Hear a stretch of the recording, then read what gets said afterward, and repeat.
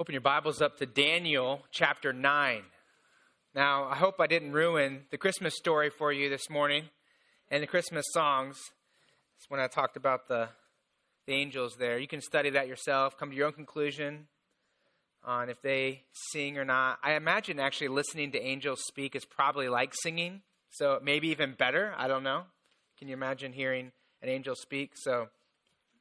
But Daniel chapter number 9, we're actually continuing in Luke here in our Advent series, but we're going to go to Daniel 9 first.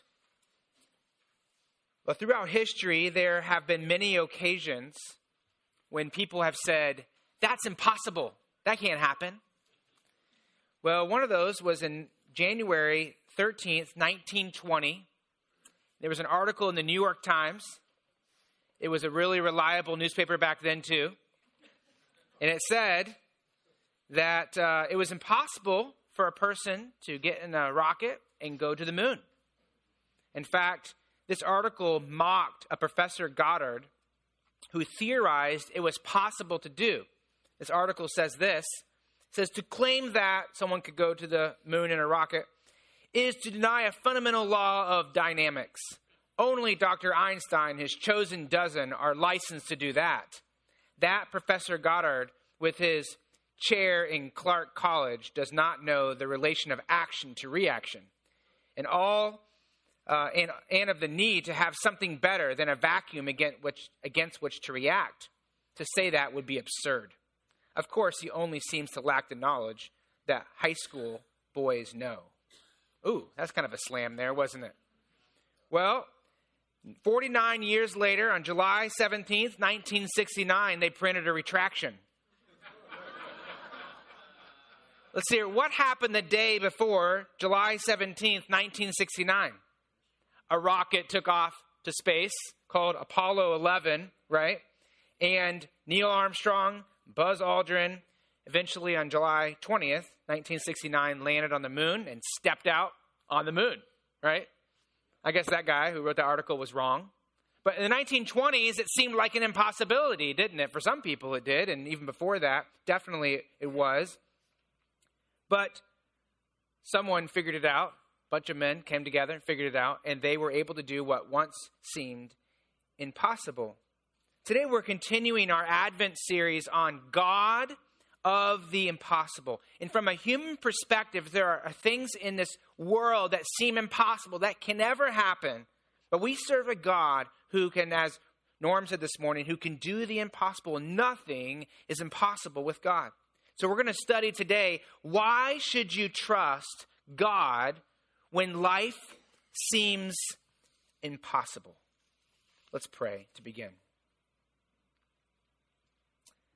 Father, we bow our hearts before you in worship and study your word in reverence. This is the word of God. And I have a task before me that is impossible, and that is to communicate words of life.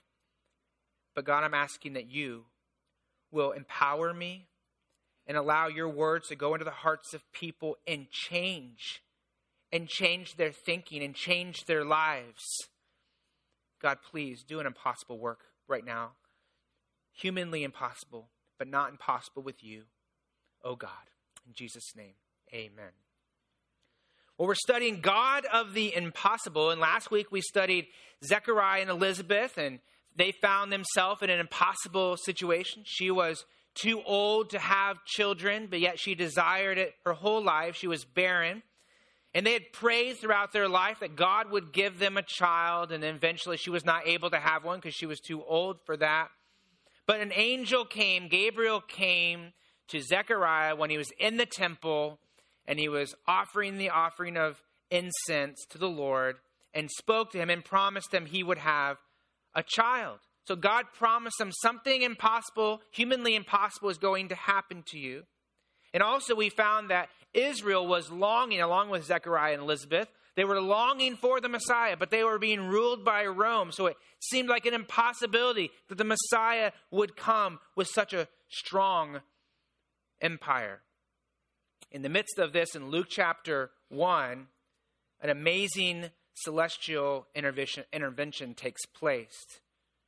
And Zechariah hears the promise from God. And he's before the Lord, and remember, if we said last week, it was during the time of the sacrifice, had just taken place, I should say. And then there was during the time of prayers. So it's probably about 3 o'clock in the afternoon, in the evening. That's what they consider the evening. The evening prayers at 3 o'clock in the afternoon. And he's praying before the Lord after he's offered the incense. And the angel says, you're going to have a baby. And not only are you going to have a baby, but his name is going to be John. And he's going to be the forerunner of the Messiah. So the Messiah will come and he will announce the Messiah's coming. And so they faced an impossible situation and had impossible promises. And we talked about last week, how should you respond when faced with the impossible, right?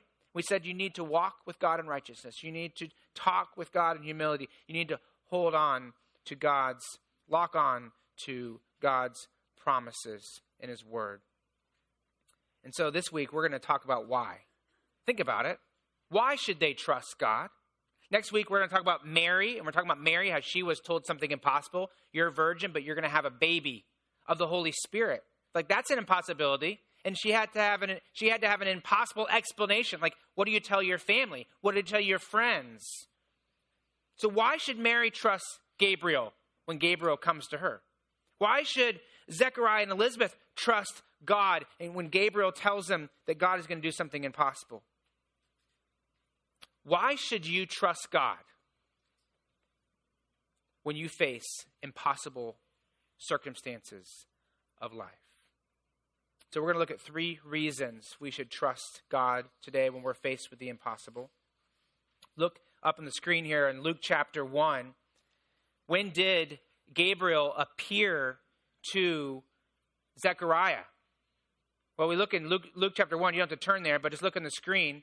We have the historical date up here, or we can track the historical date. It was during the time of Herod's rule. We know that ended about 4 BC. And then also we can look at Luke chapter 2. We can discern that it was during the time of Caesar Augustus.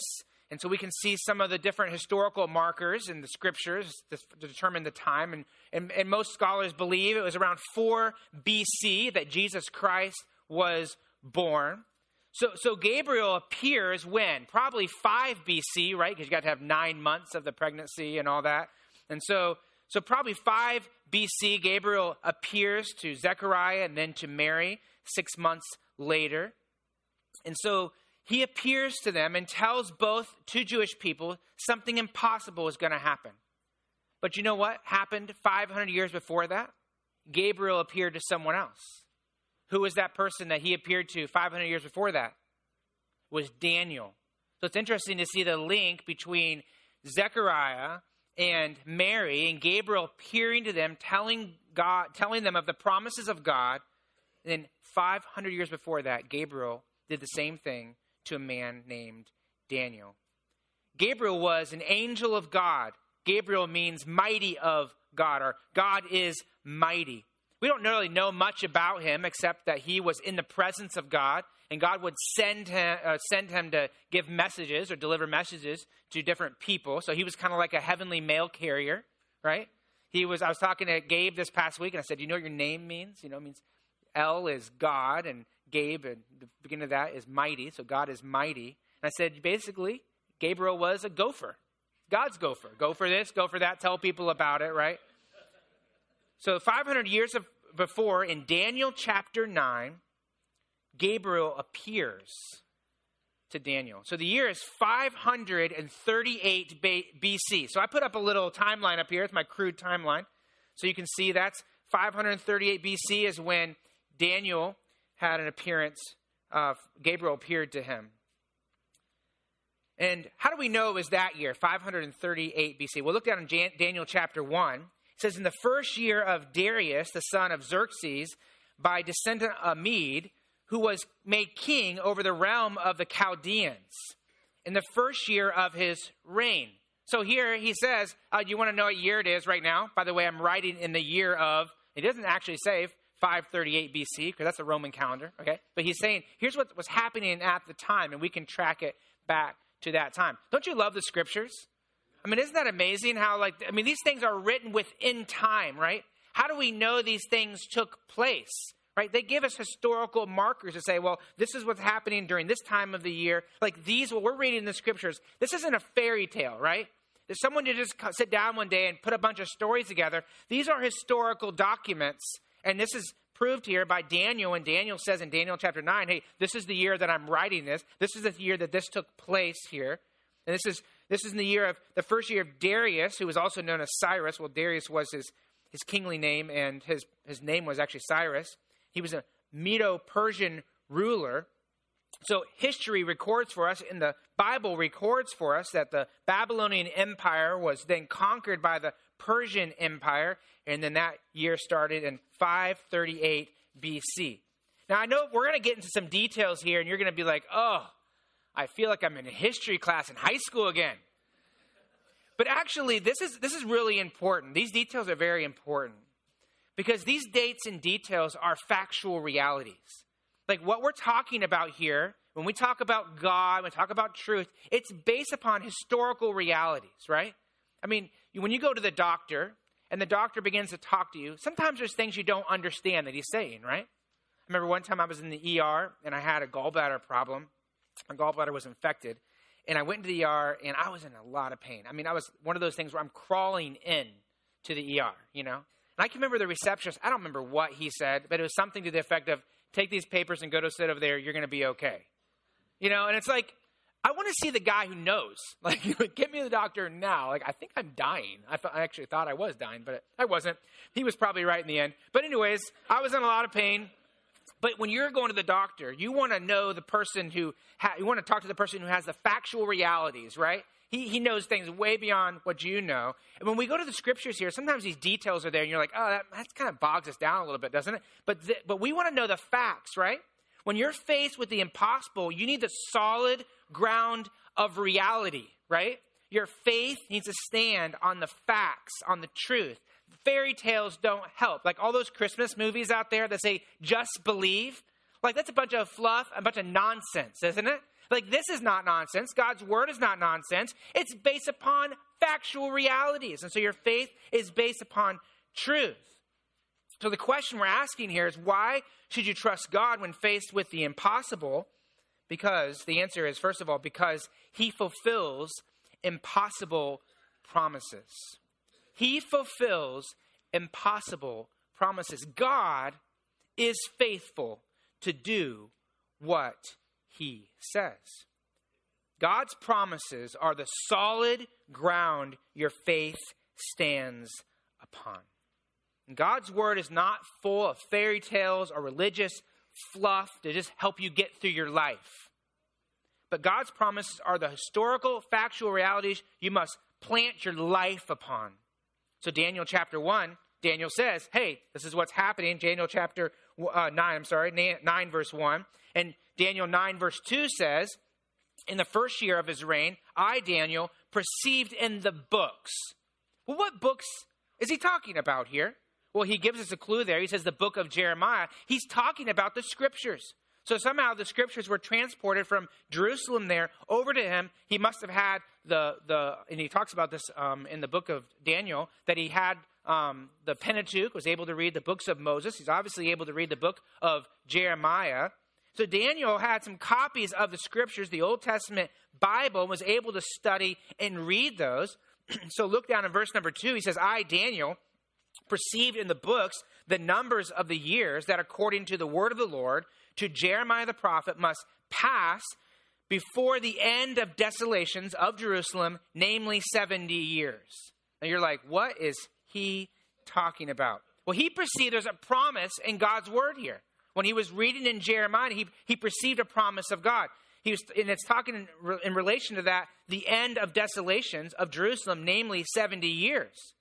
So you're like, okay, what is he talking about? So again, let's go back to history class. Let's discover a couple things. Got my crude timeline up here.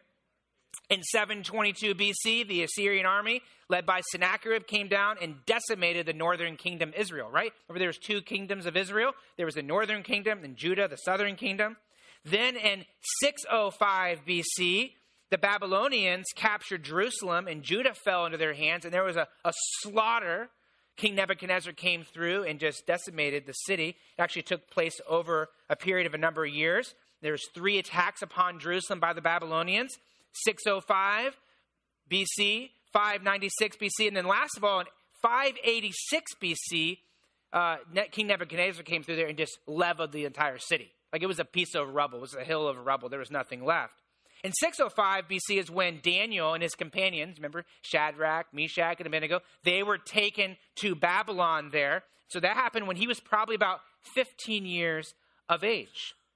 And before the destruction of Jerusalem, there was a prophet named Jeremiah, and he was writing the words from God. Remember, one of the kings took his writings and burnt it and said, I don't want to hear this. So he wrote it over again. Well, that's the book we have of Jeremiah right there. You can go in the Old Testament, and you can read that book right there.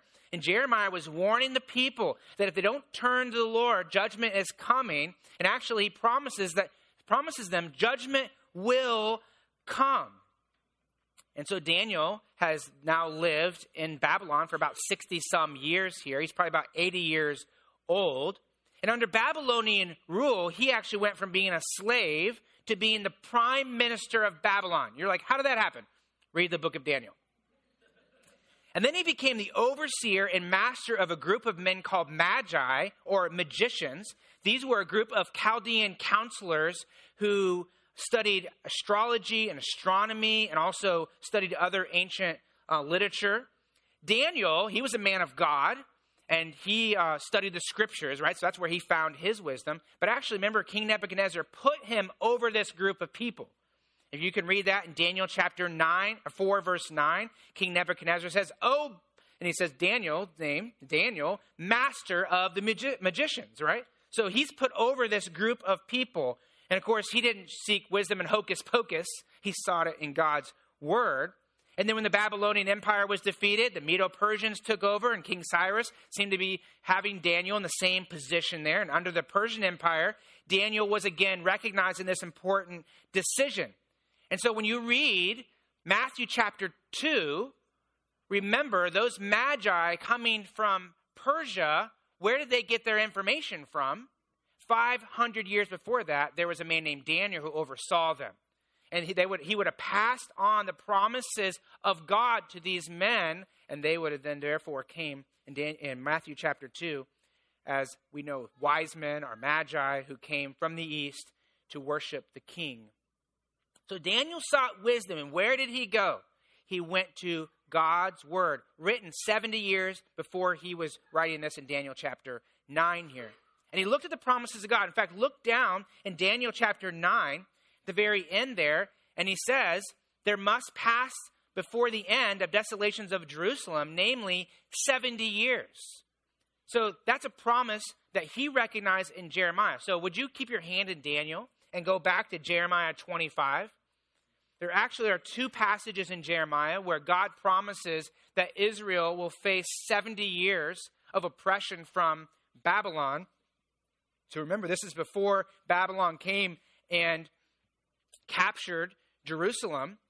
When this was written, Jeremiah chapter 25. I want you to notice as I go throughout this passage and read it, God is promising things to Judah and to the city of Jerusalem, but also to King Nebuchadnezzar and the Babylonians, who have not fulfilled what he is writing here in Jeremiah 25. In verse 8, the scripture says, thus says the Lord of hosts, because you have not obeyed my word. So this is the reason why they went into captivity. You have not obeyed my words. Behold, I will send. So here's a promise from God. For all the tribes of the north, declares the Lord, and for Nebuchadnezzar, the king of Babylon, my servant, I will bring, which doesn't mean he actually served God. It means God is the ruler of everything. And so even kings like King Nebuchadnezzar serve him, even if they don't know it. Okay? And I will bring, here's a promise, them against this land and its inhabitants and against all these surrounding nations. I will devote them to destruction and make them a horror, a hissing, and an everlasting desolation. So there's that word there. Verse 10, moreover, I will banish them from the voice of mirth and the voice of gladness and the voice of the bridegroom and the voice of the bride, the grinding of the millstones and the light of the lamp. Verse 11, this whole land shall become a ruin and a waste, and these nations shall serve the king of Babylon. How long? What does it say? 70 years. So he reads this and he's like, wait a second, it's almost 70 years, right? And the Babylonian Empire is crumbling, and now the Medo-Persian Empire is arising. So he's like, this is all coming to pass here. Like I see God's promise. Verse 12, he says, then after 70 years are complete, I will punish the king of Babylon and that nation and the land of the Chaldeans for their iniquity, declares the Lord, making the land an everlasting waste. In fact, if you go to Jeremiah 29:10, which is the passage a lot of people like to quote when they are talking about the promises of God, but you can see the same thing is promised there. 70 years, you're going to be under the oppression of the Babylonians. So go back to Daniel chapter number 9. Daniel chapter 9. God gives these promises to them to warn them, but also to give them hope. To give them hope. I've been in the stores, shopping and stuff, and this is a couple years ago, but I heard a mom in the store was getting upset with her child, and this mom said, you're not going to get any presents this year if you don't behave. Do you think that was true? You think that mom's promise came true? Yesterday we were at Costco. There was this gentleman that saw our kids and was talking to them, and he started doing this whistling with his mouth, and he said, do you know the Christmas birdie promise? And we're like, no, never heard that one. He goes, if you go outside and you make a wish for Christmas, for a present, and you see a bird, it will come true. And even if you don't see a bird, it will still come true if you're a good boy or girl. Like the promise has no foundation then, It's like, I can figure that one out. I'm not even, anyways. So, but people make promises, and we even have kind of ridiculous promises like that in our society that we know are foolish. But when God makes a promise, when he says something, we can be 100% certain it's going to come to pass. And see, Daniel, when he saw that in Jeremiah, he goes, this is true. God said it. Wow, look at this. This is amazing. It's come to pass. And so what was his response? When he recognized what God's word said and the promises of God, what is his response? Daniel chapter 9, verse 3. He says, then, after I read these promises, after I realized what God was telling us, I turned my face to the Lord God, seeking him in prayer and pleas for mercy with fasting and sackcloth and ashes. I prayed to the Lord my God and made confession. You can read through this passage, and he's saying, God, I'm so sorry. We're so sorry. We've sinned against you. We deserved the punishment that you gave us. You promised us that we would face judgment. We faced it. But God, you've also promised mercy and restoration. And so in Daniel chapter 9, verse 12, look at verse 12. He says, that's God, has confirmed his words. God's words, his promises came to pass, which he spoke against us and against our rulers who ruled over us by bringing upon us a great calamity.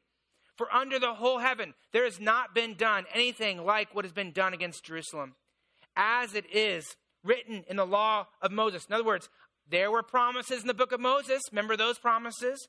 Just like the promise in the book of Jeremiah, that all this calamity has come upon us. Yet we have not entreated the favor or the grace of the Lord of our God. He says, listen, God, I know that you have promises, and I know you fulfill your promises. Like, you are faithful. Please, God, work for Israel and bring us the promise of restoration. To those who reject God, to those who stiff-arm God, there are promises that should be feared, right? But to those who trust God, the promises of God bring hope and joy. So Daniel places his faith in the promises of God. Look at verse 17. Now therefore, O God, listen to our prayer. Listen to the prayer of your servant and to his pleas for mercy. For your own sake, O Lord, make your face to shine upon your sanctuary, that's your temple, which is desolate. O my God, incline your ear and hear. Open your eyes and see our desolations in the city, that's Jerusalem, that is called by your name. For we do not present our pleas before you because of our righteousness. Whoa. So, see that right there? He's like, we're not good enough. Like, we're not righteous enough. Don't restore us because we're good people, right? Because, what does he say? Because it's only because of your mercy that we can be saved. O Lord, hear. Lord, forgive. Lord, pay attention and act. Delay not for your own sake, O my God, because your city and your people who are called by your name. And notice he's claiming the words of God. He's in an impossible situation, right? I mean, he's a captive. The Babylonian Empire has crumbled, and now it's the Medo-Persian Empire. So actually, it's not like the Gentile nations are getting weaker. They're getting stronger, right? It's like he doesn't see. It's like, are we actually going to be restored? I don't understand how this is going to take place. But he trusts God, and he trusts the God of the impossible. Why should Daniel and Israel trust God at this point in history in this impossible situation? Because God has fulfilled his promises, right? I mean, Daniel has seen it as he's read the scriptures. Daniel lived it. He's like, oh, yeah, 70 years, Babylon will fall. It happened, right? I mean, it was right in front of him. And guess what? He believed that it was going to happen in the future as well. I imagine that Daniel read passages like this in Numbers 24:17. It says, I see him. This is the prophet Balaam who's prophesying about the future. I see him. Well, who's that? It's talking about the Messiah. But not now, so it's in the future. I behold him, but not near. A star shall come out of Jacob. That's Israel. And a scepter, that's a king, it's Messiah, shall rise out of Israel. Where do you think the Magi in Matthew chapter 2 got the idea that a star would announce the birth of a Jewish Messiah? Right?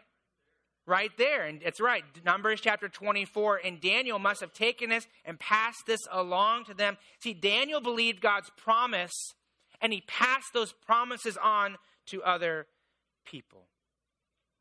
And God in his mercy then explains the promises of God to Daniel. Look down in Daniel chapter 9, verse 20.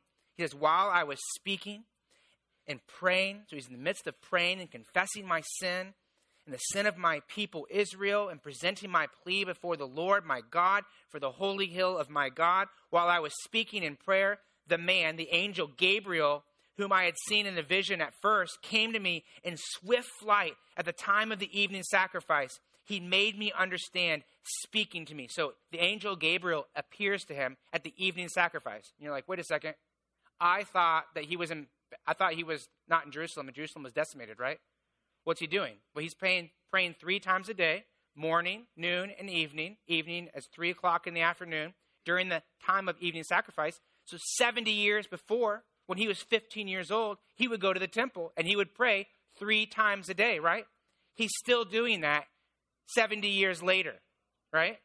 And he's praying during his evening sacrifice, which is the time, there was no sacrifice taking place, and Gabriel appears to him. Now remember this, because what's going to happen 500 years later? Gabriel is going to be in the temple that was promised. We're going to see this later, the temple that was promised, that was going to be built later on.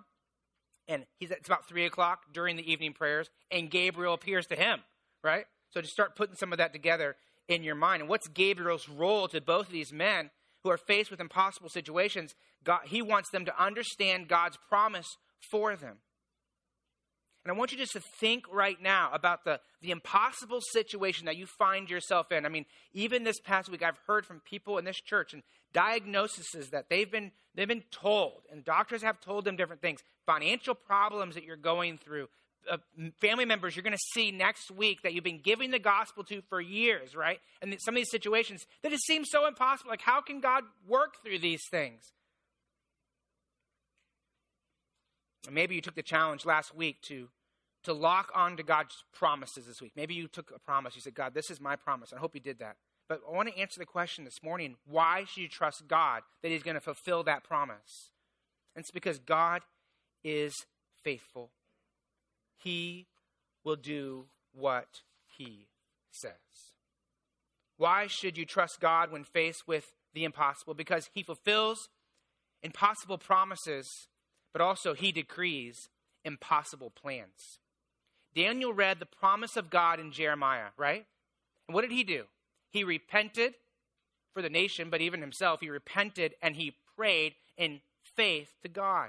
Verse 19, he says that. He says, Lord, please hear. Lord, please forgive. And at the end of that verse, who does he pray for? Because of my city, that's Jerusalem, and the people called by your name. So he's praying for the Jewish people. He's praying that they'll be restored back to Jerusalem. This is very important to understand all this, right? I was reading an article this past week talking about next year, 2019. And someone said that there's potentially going to be a recession in 2019. Which is interesting. When I was reading that, I was like, man, I thought I read that last year too. So I went to that same that newspaper and went back, and sure enough, there was supposed to be a recession in 2018. And you know there might be, but the point is, we just don't know, right? But God does. Why? Because God is sovereign, right? He writes history. God knows what will take place. God knows the future. He's sovereign. So look down in verse number 24. So hold on to your mathematical thinking caps, okay? Don't tune out. This is important. So verse 24, 70 weeks. So let's stop right there first. Gabriel uses the word weeks here, and the Hebrew word for weeks is sevens. So you can read it like this, 70 sevens. And the Jews had two ideas of sevens. You had 6 days, and the seventh day was a Sabbath, right? That was a week. Then you also had the sevens of years. That is 6 years to work the ground. And the seventh year was a year of rest. And that's what it's talking about here. It's talking about the years. 6 years plus seventh year. So it's 70 times 7 years. So what's 70 times 7? It's 490. So you could read it like this. Verse 24. 490 years are decreed about your people. So who is that? The Jewish people. And your holy city. Where is that? It's Jerusalem. And so it's decreed, and the plan. Like here's the plan of God. Let me give you a little insight here, Daniel, on God's plan for Israel for 490 years. Or 490 years, yes. So look down in verse number 25. He says, know therefore and understand that from the going out of the word to restore and build Jerusalem. So when did that happen? That was Nehemiah chapter 2. Artaxerxes declared that Jerusalem should be rebuilt, right? And then to the coming of the anointed one, a prince, there shall be 7 sevens. That's 49 years, okay? You tracking along? Keep going. Keep with me here, okay? So what year was that was decreed? It was 400. Let me get my little timeline up here so you can see that. Maybe it'd be easier for you. 445 BC, Nehemiah chapter 2, Artaxerxes declares or decrees that Jerusalem should be rebuilt. And then 49 years later, they're actually in Jerusalem, and they're actually able to live there. So the Jews actually have been restored to be able to live in Jerusalem again and be able to come back to the land there. And then, so that takes us to 396 BC. And around that time is Malachi wrote his prophetic book, which is the last prophetic book of the Old Testament. So prophecy and the writing of Scripture is done by this time in 396 BC. And so closes the revelation of God. And the next time that God will communicate to the world is when? In 5 BC, when God comes to Gabriel, or Gabriel comes to Zechariah in the temple. So look at verse 25, and he says, then there's going to be another 62 more sevens. So if you multiply that, that's 434 years on top of the 49 years, right? Which adds up to, anyone got it? 483 lunar years, which is 173,880 days, okay? Now, one of the things that's difficult about these calculations is that they were basing their calendar on the lunar calendar, and ours is on the Roman calendar. So the lunar calendar has 360 days, and we have all these things that are like leap years and all those kind of crazy things that happen, okay? So it is actually hard to take these days and then try to plug them in and find out where they land on our calendar. But generally, 483 years later leads us to 30 AD. Okay, so think about that. March 445 BC was when Jerusalem was said they could start rebuilding. And then 483 years later leads us to 30. Well, what happened in 30 AD? Like, what happened that year? Around that year? What happened? The crucifixion was around that time, right? And so notice what's happening here. He's like, listen, you can actually calculate to when the Messiah is going to come.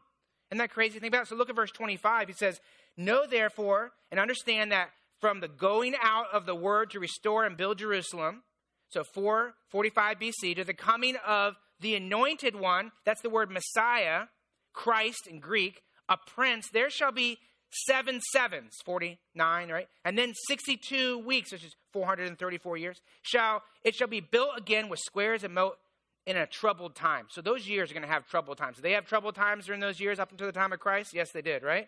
And then verse 26, and after those 62 sevens, those 434 lunar years, and appoint an anointed one, that's the Messiah, shall be cut off and shall have nothing.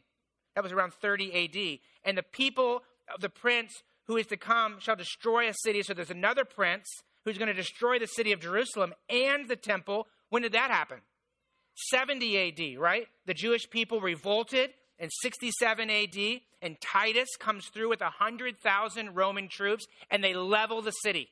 Like 1 million Jews die in 70 AD, and the temple and the city is destroyed. So that's when that was fulfilled. And look, you can keep reading. It says, in the end shall come with a flood, and to the end there shall be war, and desolations are decreed. So in verse 25, it says there's an anointed one that's going to come. I want you to notice something, that this anointed one lives during those 62 sevens, right? And then he's cut off after those 62 sevens. So you might be like, okay, what does that all mean? Okay, the idea is, the prophecy is this, is he's going to live during the first 483 years of time, and then he's going to die after that. What's he talking about here? There's going to be a Messiah that's going to be cut off. I mean, if you don't believe the Bible is true, read this passage, right? Look at world history compared to this scripture right here. So it's amazing how God is able to put all this together for Daniel by the mouth of Gabriel. So 49 years. So let me do a little, you can see the math there in the bottom there. 49 years plus 434 years. We're missing some years, right? We're missing 7 years. And so that's what he says down in verse number 27. He talks about that. Between verse 26 and 27 is a gap of time. And I believe that verse 27 has not been fulfilled yet. It's not taken place yet. And I don't have time to do justice and go through all that right now. So we're not going to do that. But you can read through verse 27 and understand that as you maybe will understand prophecy and things like that. But the idea there is this, is that those 7 years are still to come. And now we are in the church, the age of the church right now, and God's redemptive plan is taking place and being carried out through the church. But God still has a plan for Israel, which is crazy to think about. Think about this. How many nations have come against Israel and tried to destroy it, right? I mean, what country has ever survived, what ethnic group has ever survived being deported, right, and being forced to change their culture and their language and everything, and they've been able to survive through time? It just doesn't happen.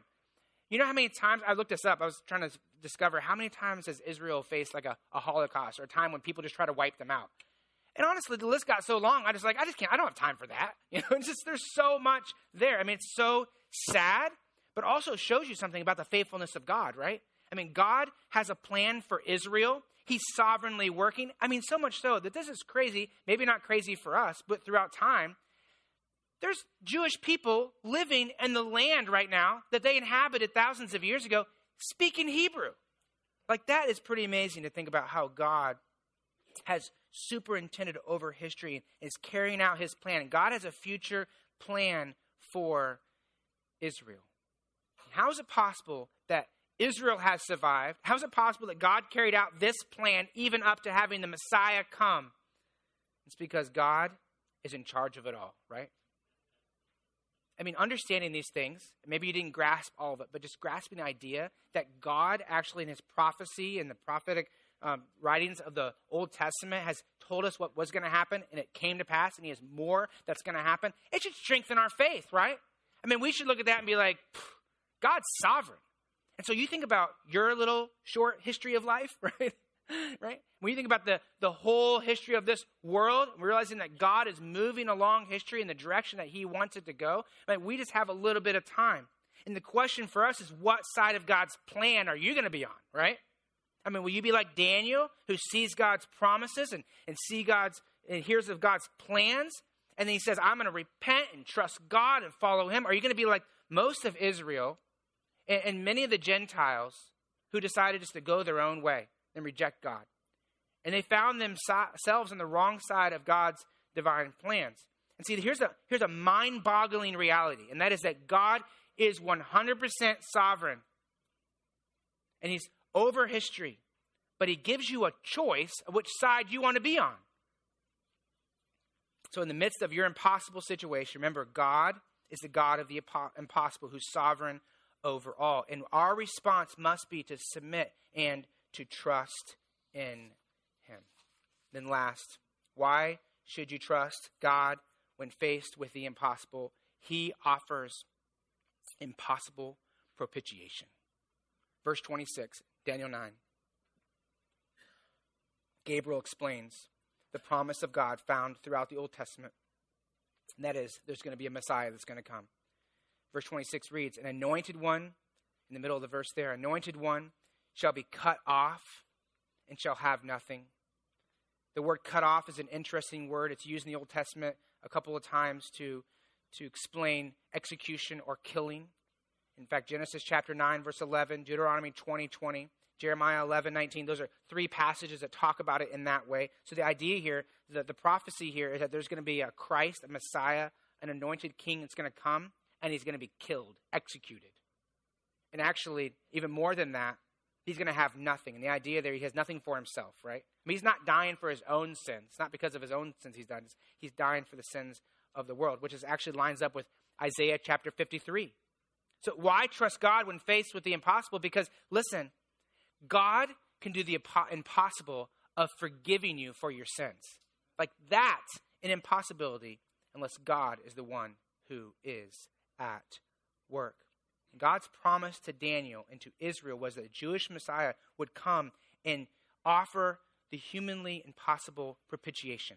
Right? The word propitiation is the idea that something satisfies God's wrath, or it pays for the requirements, right? So if you're going to get a ticket from the police, you'd go into the court and you would pay for that. It would satisfy the wrath, if you want to say that, of the law, right? And Jesus came to this world and he satisfied the wrath of God. 1 John 4:10 says, "And this is love, not that we have loved God." Listen, you're not forgiven of your sins because you have done anything, right? It's not because you love God so much. No, but he loved us. Right? God's wrath is satisfied because he loved us, and he sent his son to be the propitiation for our sins. That was the promise God gave to Daniel. The Messiah would be executed, but not for his own sins, but for the sins of the world. In fact, one of the promises that God gives is in John chapter 3, verse 36. This is really interesting. I was thinking about it. God offers promises and plans and propitiation all in one verse. In John chapter 3, verse 36, Jesus promises whoever believes in the Son. So what's the plan? To send the Son, right? To die for the sins of the world. Whoever believes, there's the promise. If you believe in the Son, you have eternal life. Like, that's a promise from God. How do you know you can believe it? Because he's faithful, right? But notice the other promise. If you do not obey the Son, you shall not see life. But the wrath of God remains on him. So God's promises should bring us fear if we reject him, right? And if you're in here today and you're like, I just don't really care, or I'm going to live my life however I want to, like, God's promises should strike fear in your heart, right? Because you're separated from him, and he promises you that if you do not follow him and believe him and obey him, that you will not see life. But God's wrath remains upon you. But listen, if you're in here and you're a believer, you've given your life to Jesus Christ by faith, you have the promise of everlasting life. In fact, it's not just a hope to come. You have it now, right? And it's a hope that will find its reality in eternity. So what about you? Are you in an impossible situation right now? Think about all these different individuals that were facing impossible situations. Daniel was to believe Gabriel about the future birth of Messiah. Why should he do that? Well, because he saw God's promises come to pass. Because he witnessed God carrying out his plans. The fall of invincible Babylon took place. And also, as Daniel said, because he knew that he couldn't be righteous in himself. It was only God that could offer propitiation for his sins. Why should Zechariah believe Gabriel, that his elderly wife is going to have a baby? Well, he's standing in the temple that God promised Daniel was going to be built, right? Isn't that pretty crazy to think about? He saw God's impossible plan. He's a Jew that was brought back, not personally, but his ancestors were brought back to Jerusalem, right? I mean, he's sacrificing lambs as a priest, realizing that he can't pay for his own sins. Only God can forgive him. Why should Mary believe Gabriel's promise that she as a virgin will have a son? Because she's seen the impossible promises of God come to pass. She was told that of the plan for Elizabeth, that she's going to have a baby. Just go see her, like 6 months, right? See what my plan is for Elizabeth. Oh, wow. Look at how God gave her a son. And also, she knew she needed a Savior, right? I mean, that's what she's saying. Like, I'm bless the Lord because I am in need of a Savior. God who saves. And think about this. 1 year after the birth of Christ, or maybe 2, maybe a year and a half, why did the Magi from Persia believe a baby was born? Right? Well, Daniel, their ancient scholarly father, must have passed on the promises of God. Daniel must have passed on the work of God 500 years before. And I was thinking about this as those men were studying those scriptures, and maybe even some things Daniel wrote down, his book that he obviously had there probably in Persia. I imagine that throughout history they're thinking, oh, look how God has brought all these things to pass. It's pretty amazing to think about. Daniel and Zechariah and Mary and all Israel faced impossible situations, but God was faithful. God is sovereign, and God is the Savior. And so why should you trust God? Because he fulfills impossible promises. Go to his word. Seek out his promises. Cling to them by faith. He's faithful.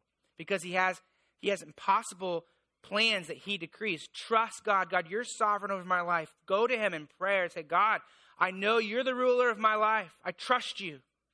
And he offers impossible propitiation. And if you're a person in here and you've never given your life to Jesus Christ by faith, repented and believe in the Lord, he came to this world to save you from your sins. Trust him today. And as believers, we can rejoice that God has saved us. Let's trust him as our Savior, as our sovereign, and as the faithful one. Let's pray.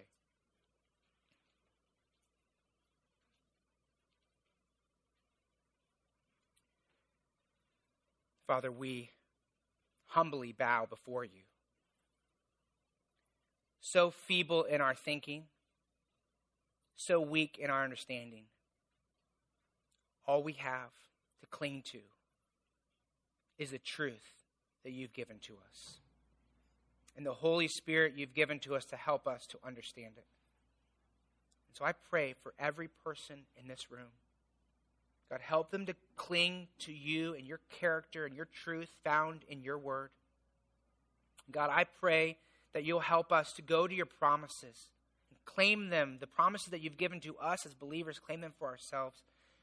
God, I pray you'll help us to trust your sovereignty. I believe that you are God and there is none else. And you are God and there's none like you. And you do declare the end from the beginning. So I pray for the people in here, God, that you've given them a choice. Which side are they going to live on? I pray, God, they'll live on the Lord's side. And I pray for our church or for anyone in here that doesn't know you. Oh, God, I pray they'll reach out in faith. I pray first they'll fear your promises and they'll realize if they trust you, they don't have to fear. They can have hope. So God, bring people to you today. In Jesus' name, amen.